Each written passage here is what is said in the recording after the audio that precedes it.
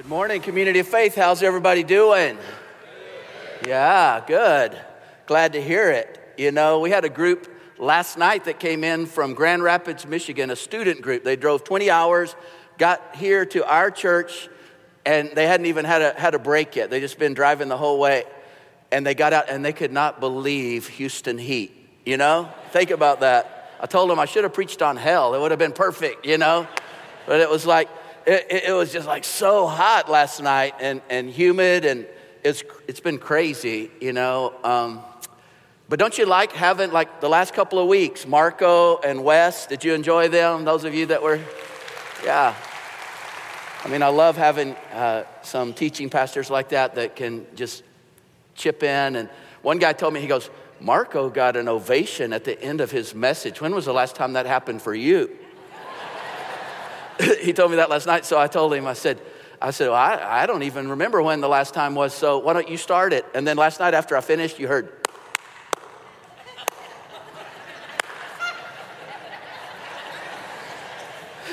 I told him when people are under deep conviction, it's hard to clap, but it's just like,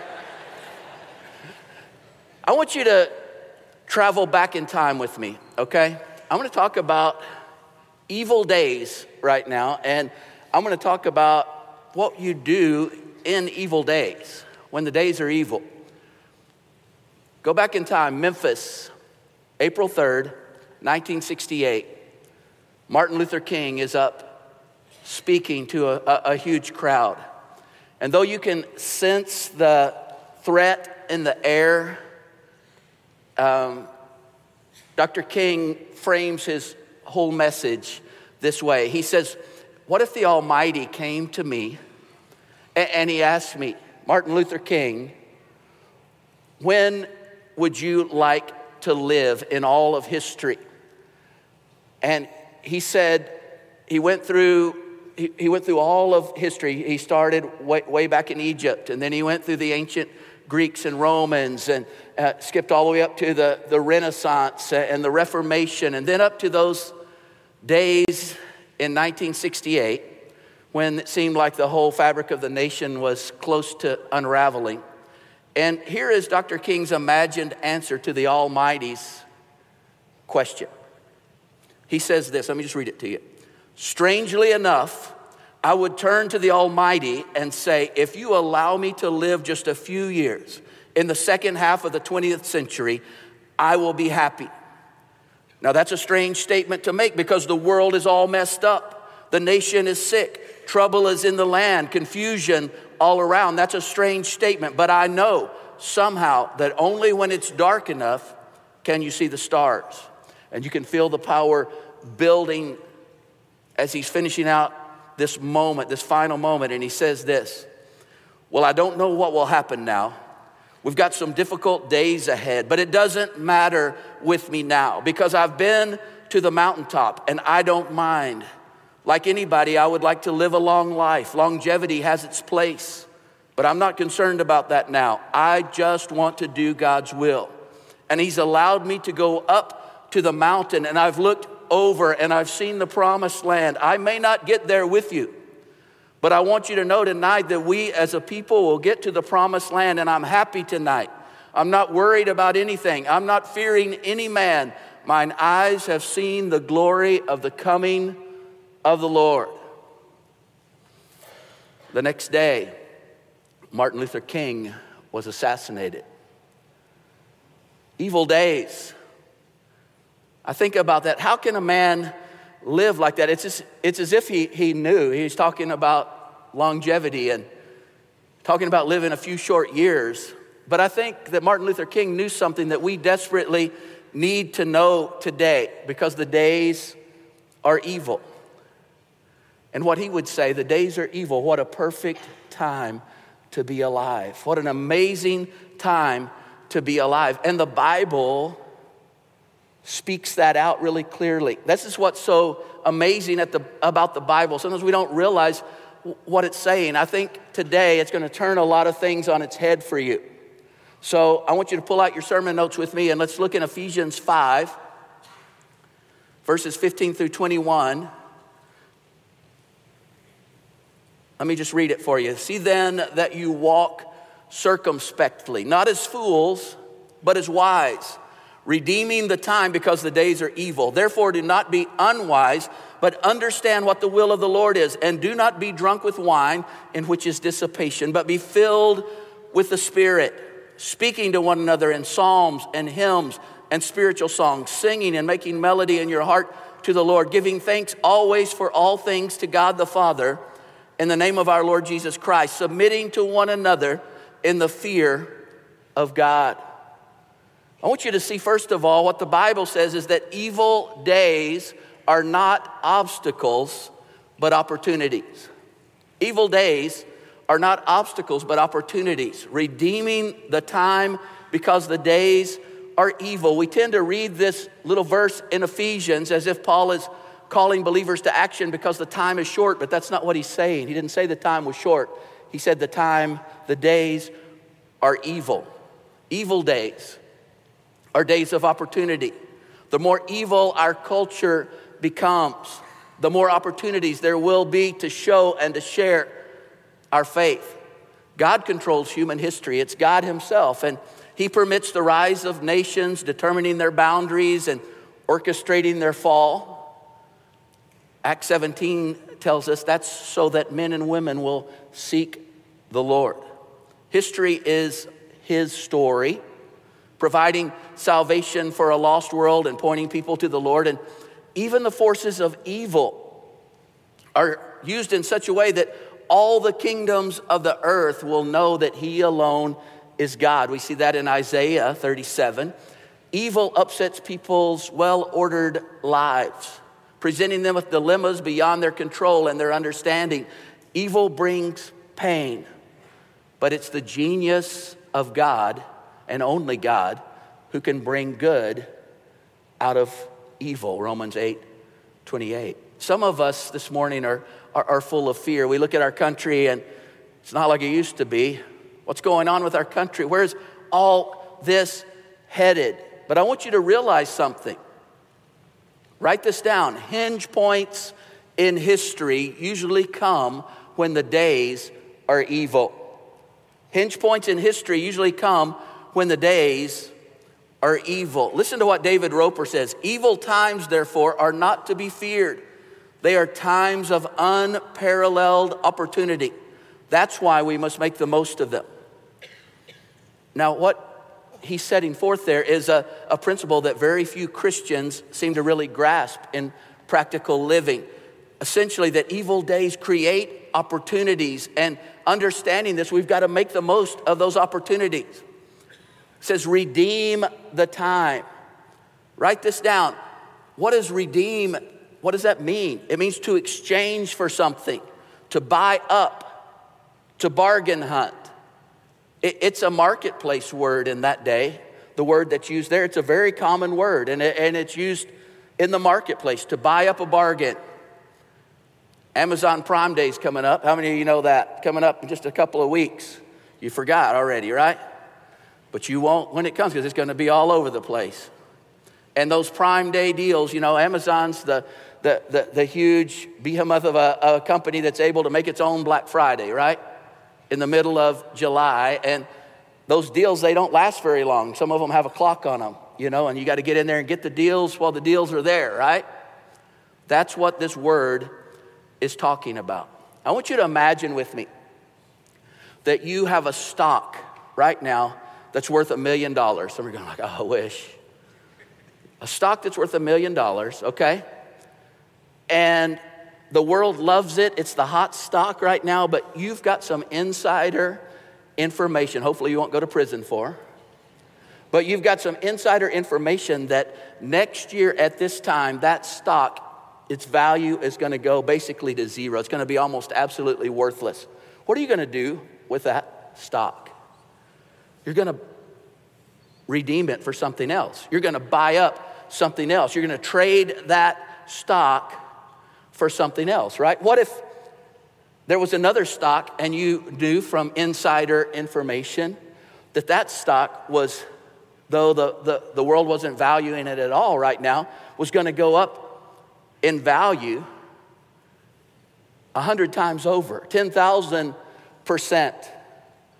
And you knew this was going to happen, and it wouldn't be just for a year or 2 years, but you're talking about in the next billion years, the stock's just going to keep rising. You'd do anything you could to invest in that stock, couldn't you? Well, we as Christians have some insider information. You realize that, right?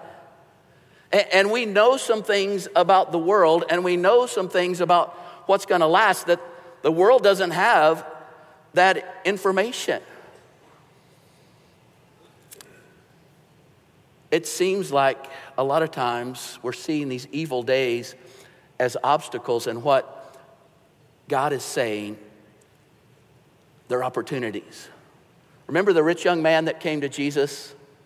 And he came to Jesus, and he's really seeking, and everybody loved this guy. He was handsome, he was fabulously wealthy, he was a ruler of the Jewish people, and he came to Jesus, and he's really sincere, and he's lived a pretty good life, really, a good life.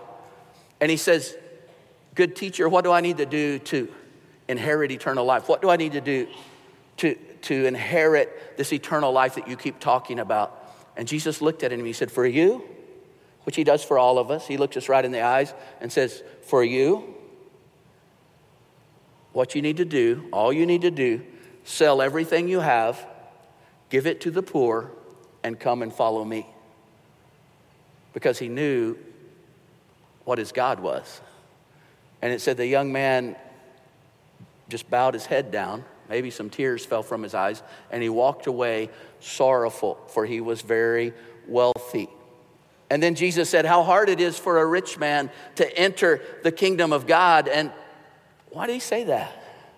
Because we're trying to make heaven here and now for us. We're trying to find comfort. We're trying to make our place here. We're trying to find our little piece of heaven, right? That's what you're looking for, that retirement place or whatever it is. It's like this little, I want a little piece of, and it's like you're not going to find it here. Peter's always speaking up, and he says, "Well, Jesus, if that good guy, if he can't be saved, then who can be saved? And we've left everything to follow you. What does that even mean for us?" Listen to what Jesus said in Mark 10:29. I'm just going to read it for you, okay? So just listen and think of Jesus talking. Jesus said, "I can promise that anyone who has left their home, their brothers, their sisters, their mother, their father, their children, their farm for me and for the good news about me will get 100 times more than they left. Here in this world, they will get more homes, brothers, sisters, mothers, children, farms. And with these things, they will have persecutions. But in the world that is coming, they will also get the reward of eternal life. Many people who have the highest place now will have the lowest place then. And the people who have the lowest place now will have the highest place then." Buy up the opportunities. There's some real bargains out there. There are some amazing things happening out there. And it's amazing. This is an evil day. My good friend, Michelle, her life hadn't turned out like she thought that it was going to turn out. She'd ended up living basically under a bridge and here on the 290, in the 290 area. And then she went to the women's shelter that we work with and are there with, and she got to know us. And one of the things that's really cool is we as a church got to befriend her. She didn't want the same life for her little girl that was just born, and we got to find a place for her as Community of Faith. And so we went to the apartments that are there behind Gringos, and I went to them and I said, "Hey, I want to work a deal because I think this might be the first of many things that happen." And they said, "Okay, we'll give you a deal, full price." Boy, paid it. All right, so everybody was kind of doing the same thing. But we got a place for Michelle, and then she's got a great job, and she's paying us back, and it's cost us basically just a few $100s a month. And Michelle, I am so proud of her. She has turned her life around. She is doing, she's the most amazing, and she's like a sister to me. Michelle's over here. I want you to stand up, Michelle, just so that they can see you. I love you. I'm so proud of her. I'm so proud of you. I want you to know that. But it's changed her life, her daughter's life, her son that's coming to be with her now, his life. And it didn't cost that much. But it's amazing what God has done. There's another young lady that's living there. Her name's Debbie.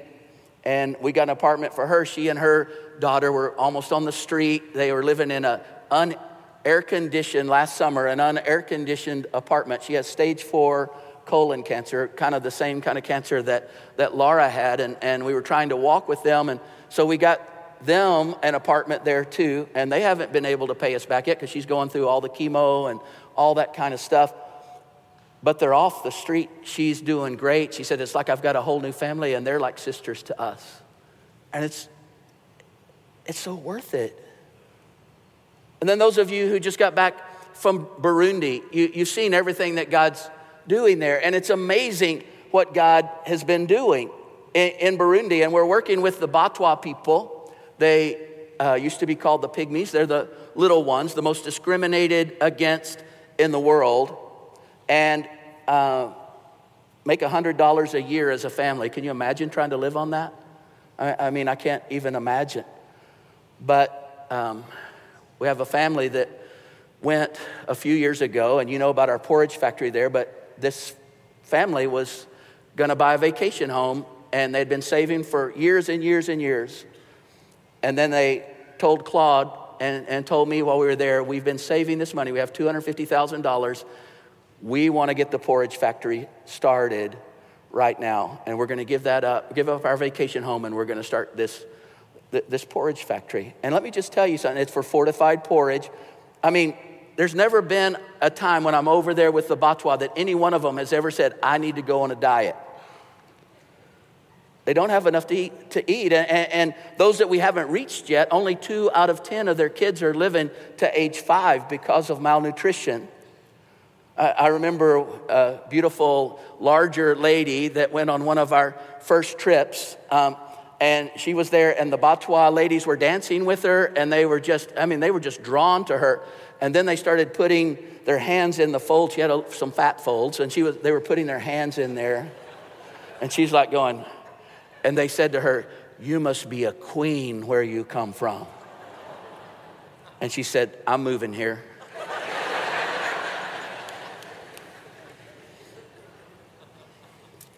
Let me just say, you think about it. It's like sold, one vacation home, redeemed for 50,000 starving little children. Is it worth it?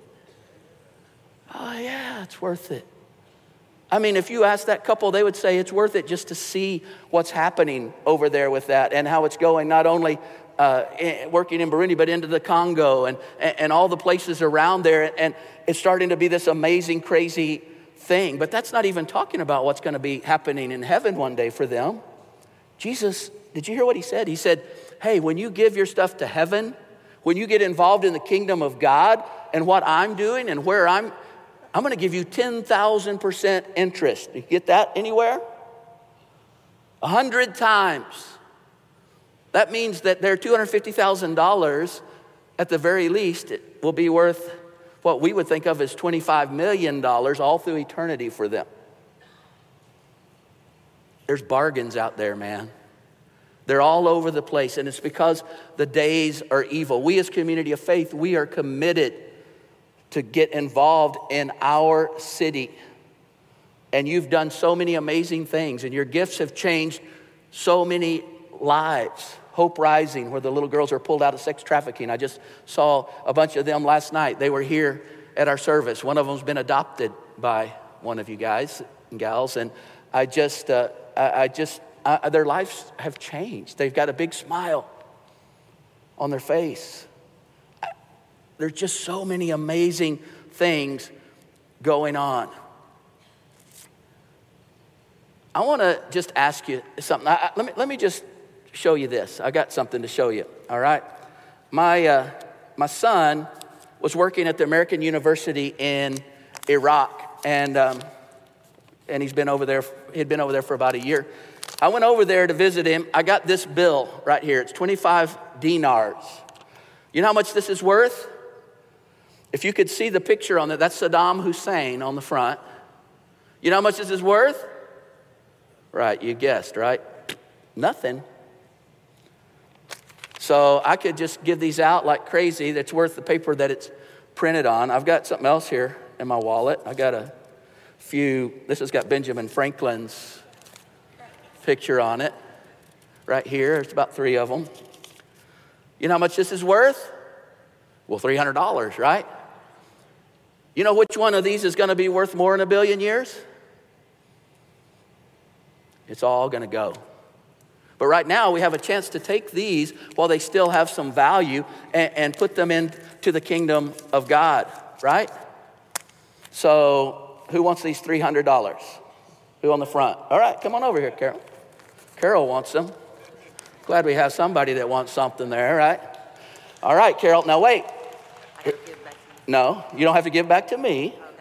What you have to do is this week you invest that in the kingdom of God somewhere. You're going to find someone that's going to come across your path, and I want you to give that, and I want you to just put it on your phone or something so we can see the story next week. Okay, will you do that? Give Carol a hand.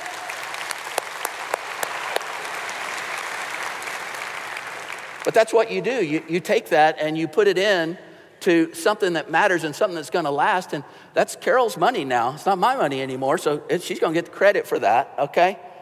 And that's what God does. He gives us stuff so that we can give it back out around the globe. Walk circumspectly, not as fools, but as wise. What does circumspectly mean? It means to be awake to the moment. Not careless, not preoccupied. And it says, redeem the time. The word time there is not tick-tock time in the Greek. It's the opportune moment. The idea is that God gives us choice moments to use for his purposes. And like a shrewd merchant, we reach out and we grab it. I can't do everything. I shouldn't do everything. Neither should you. But God has given you enough time to do his will. Walk circumspectly, not as fools, but as wise. How do you do that? You understand what the will of the Lord is, it says. The phrase, the will of the Lord, we always think of that as guidance, like, where should I live? Should I live in this house or that house? Who should I marry? Should I marry this person or that person? You know, where should I go to school? Where should my kids go to school? All these kind of things. That's not what it's talking about here when it says the will of the Lord. What it's talking about, it's something much bigger. It says, walk circumspectly, be awake to the will of the Lord. What is that? It's basically God's purpose for everything. God's purpose for everything. The point of everything. That's the will of the Lord. If you're living just to have a good job and, you know, pay the bills and enjoy your little pursuits and occasional trip to church when sports or other things don't interfere, Paul says, you're foolish. You don't understand the point. To walk carefully in this evil world, to walk circumspectly in this evil world. Don't be foolish. Understand what God's doing all the time. What is the point of all of it? I was listening on the news a couple of weeks ago, and the politicians are always interesting, whatever side you're on. We don't ever get into that here. But every once in a while, I'll pull out something that seems interesting to me, like Alexandria Ocasio-Cortez. She says the world's going to end in 12 years due to global warming. And global warming is above my pay grade. I can't figure all that stuff out. But let me tell you something. I don't think she really believes it. And you say, well, what do you mean, Mark? How can you judge that? Because she's not living like a person who thinks the world's going to end in 12 years. Because she gets to talking about other stuff like free college. Let me ask you something. Who gives a rip about college? The world's going to end in 12 years. Why would I go to college? I'm not going to college. If the world's ending in 12 years, I'm going to do something different, right? And you say, well, what a hypocrite. No, wait a minute. What about us as Christians? I mean, we say We know the point of everything. We get, but we're not living like that. We're not investing like that. I mean, we're freaking out right now because the days are evil. And God's going like, no, I let you live in this day, and I gave you the resources that I gave you so that you can make impact for my kingdom. There's some bargains out there. I want you to redeem it. I want you to redeem the time because the days are evil. If we don't understand what God is doing, we will live foolishly. Well, how do we live wisely? He says, walk circumspectly. Now, when you walk, it's really 2 steps repeated over and over again, right? You right foot forward, left foot forward, right foot. It's just these 2 steps. So what are the 2 repeated steps of a spiritual life? And this is going to change your life. This is so simple. But when you know this as a believer, this changes everything, all right? The first step is the emptying out of our own selfish ways.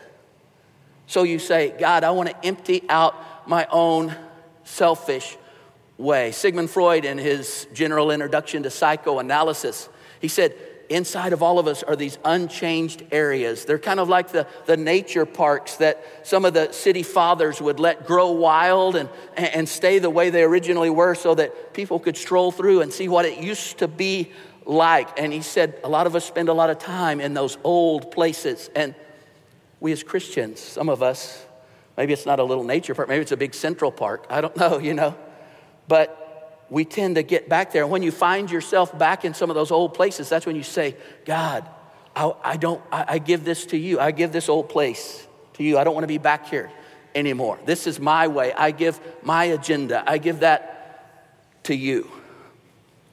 And then the next step, being filled with the Holy Spirit. Being filled with the Holy Spirit. The Holy Spirit is God. God is 3. God is 1. Father, Son, Holy Spirit. But the Holy Spirit is here, and he wants to fill us as believers. How do you be filled with the Holy Spirit? It's one of the most important principles in all of the spiritual life. If you learn this, you'll have a source of supernatural power that will change everything about you. First of all, realize this is a command. It says, do not be drunk with wine, but be filled with the Spirit. It's in the imperative tense, which means that it's a command form. It's not optional. It's in the present tense, which helps us. The Greek is really informative when you look at the tense of the verb. It's in the present tense. It's what happens when you tell your children to go out and rake the pine needles, and you look out an hour later and there's just a little corner that's been raked and the rest of the yard still covered in pine needles. I thought I told you to rake the pine needles. We did. Okay, I want you to go out and rake and rake and rake and keep on raking the pine needles until they're all raked up. That's the present tense. Rake and rake and rake and keep on raking, okay? And that's what this says. Keep on being filled. Keep on. It's something that doesn't happen just once. I think God knows that we leak, How do you get filled with the Spirit? How do you do it? Well, it's interesting because Paul didn't write by accident, don't get drunk with wine, but be filled with the Spirit. How do you get drunk with wine? He's saying there's some similarities there. You give yourself over to the wine and keep drinking. To be filled with the Spirit, you yield yourself totally to Him. And Jesus even said, He will be like rivers of living water inside of you. You just keep sipping from that, keep drinking from that. When the Spirit reveals an area to you that you haven't yielded to God, you say, here, it's yours. I give it to you.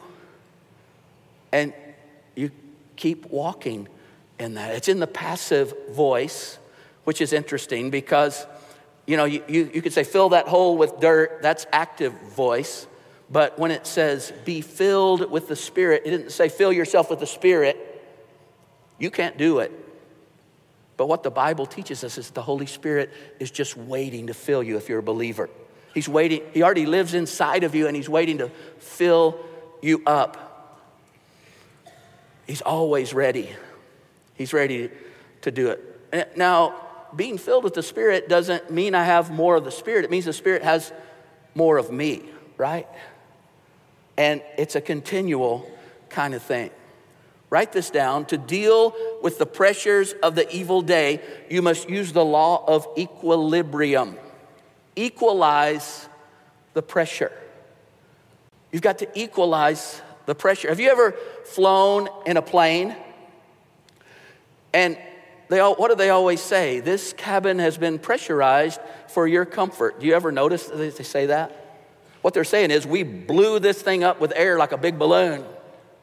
So it'd have 14 pounds of air pressure on you per square inch. And that's what it feels to walk on the earth. That's about what you get when you're at sea level. And we're trying to keep it like that because we're way up here. And if we didn't do that, your ears would be popping and all kinds of stuff would be happening, you know.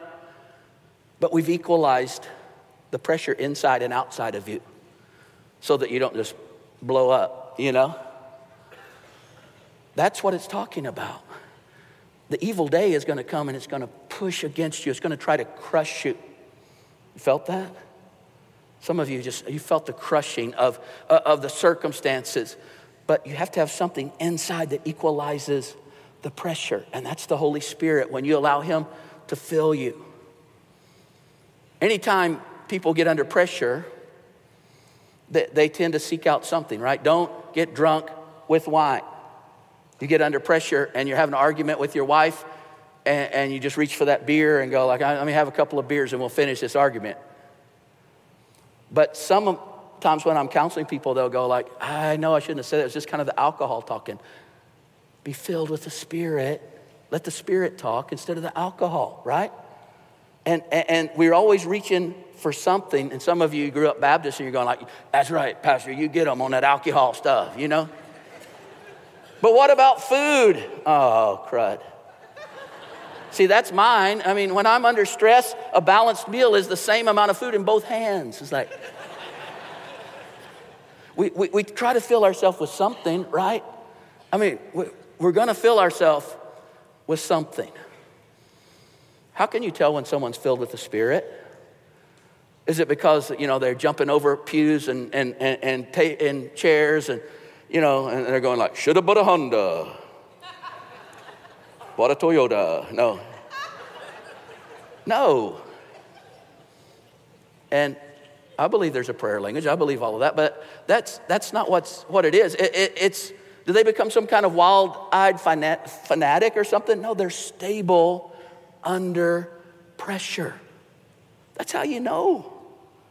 In the evil day, they're thriving because they're filled with the Spirit. They're stable and strong under stress. Only God's Spirit can do that. And it's not a feeling or a crisis. It's that quiet drinking again and again of the fountain of living water, the Holy Spirit that lives inside of you. I just keep coming back to you. I keep coming back to you. I keep yielding those old ways, my agenda.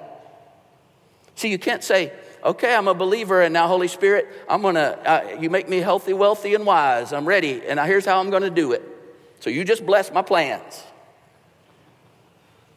And see, when that doesn't happen, we get all mad at God because that's American religion. It's not in the Bible. In the Bible, it says, I'm coming to you, Jesus. What are your plans? What's your agenda? What are you doing? What's the big picture? I want to be a part of it. I want to get in on it. I don't want to miss it. And you know, a lot of people here in America, we're going to miss it because we're trying to build heaven here. And when we get up there, we didn't put anything up. We got a really nice vacation home, and I think that's great. I'm not against that. I love that. But what are you doing for God's kingdom? And if he said, hey, why don't you sell that and give that for these 50,000 orphans or little hungry children to eat, you just say, okay, I'll do that. I want you to be first. See, that's one of the things. I used to never talk about resources and stuff like that because we always get uncomfortable and we always kind of get bowed up. You know, he's talking about money. I think he's talking about money. Pretty sure. you know? And then I thought one day, you might get mad at me here when I do that, but I'd rather you be mad at me here than like billions of years there. Well, Pastor, look at this crummy place where I am. And you did not say anything about that. You did not tell me how to do something different. And so like for several billion years, you're kind of hacked off at me, you know? We'll get over it eventually, 20 billion years from now. Look what Paul says, and I'll close. But the day of the Lord will come like a thief.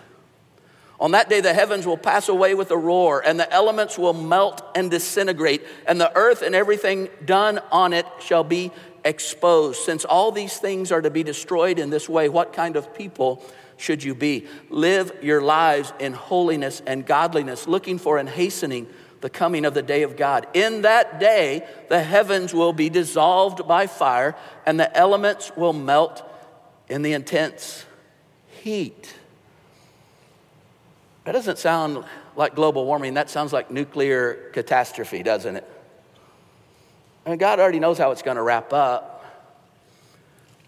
But in keeping with his promise, we look for new heavens and a new earth where righteousness dwells. Therefore, loved ones, while you are looking for these things, make every effort to be found in shalom, peace, spotless and blameless before him. Shalom is a word pulled out of the Hebrew. Shalom, it means well-being. It means God's plan for completion.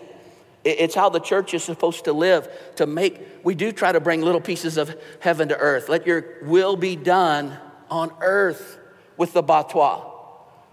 Those kids shouldn't be dying before age 5. Let your will be done on earth as it is in heaven.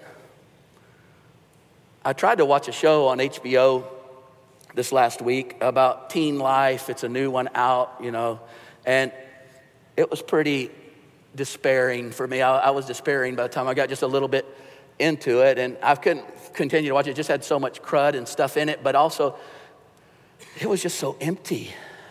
Teenagers, man, it's tough out there. The days are evil. This little gal that was in it, like, she suffered from anxiety disorder, and the only way she could ever find peace was she had to get so high that she was precariously close between life and death, and then there would be this moment that everything just kind of, and I was thinking, gosh, how empty. And their whole life, it was just one thing after the other, like nothing mattered, relationships, people, it was just all throwaway stuff. Golly, to be a teenager, parents, man, you got to pray for your teen every single day. It's tough out there. But God says, that's not what I want for you. That's not shalom. That's not really peace. That's numbness. I want shalom. I want you to live in my plan, in my dream. What's it going to cost you to live in God's dream? You know what it's going to cost you? Everything. Right? You knew that, right? When you stepped into this journey, you knew it was going to cost everything, right?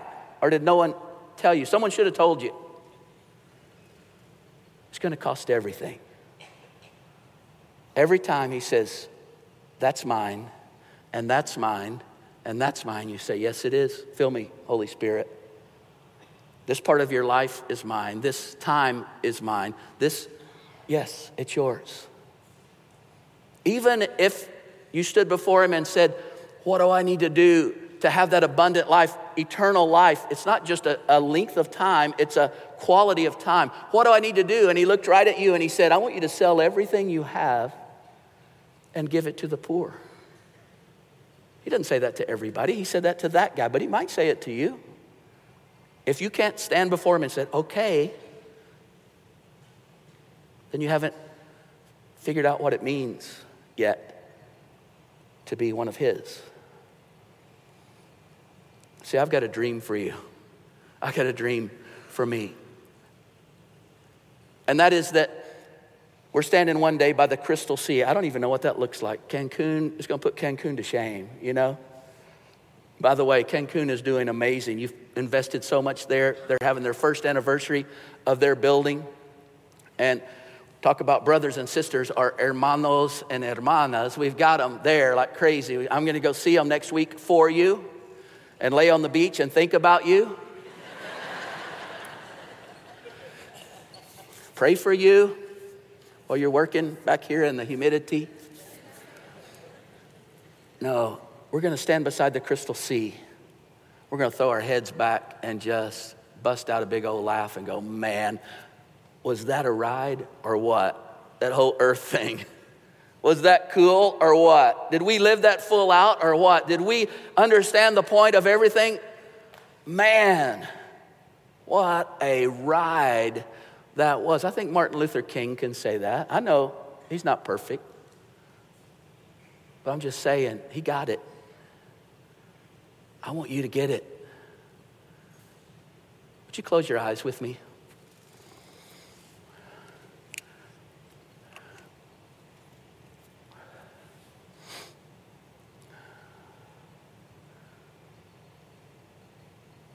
Jesus, I give you everything.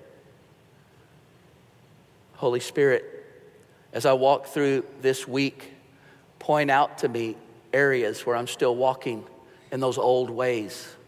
I give that to you. And I'm not even going to be the one that tries so desperately to change it like I have. I'm going to ask you to fill me and you give me the power to change it. See, I thought it was up to me, but it's not. It's up to you. Fill me. God, I don't think I could give you my stuff right now. I don't think I'm willing to do that right now. But Holy Spirit, fill me. I want you to make me willing. I'm willing to be made willing. Father, come upon us. Kingdom of God, be done. Will of God, be done. Kingdom come in Jesus' name upon us and through us to the world around us. Amen.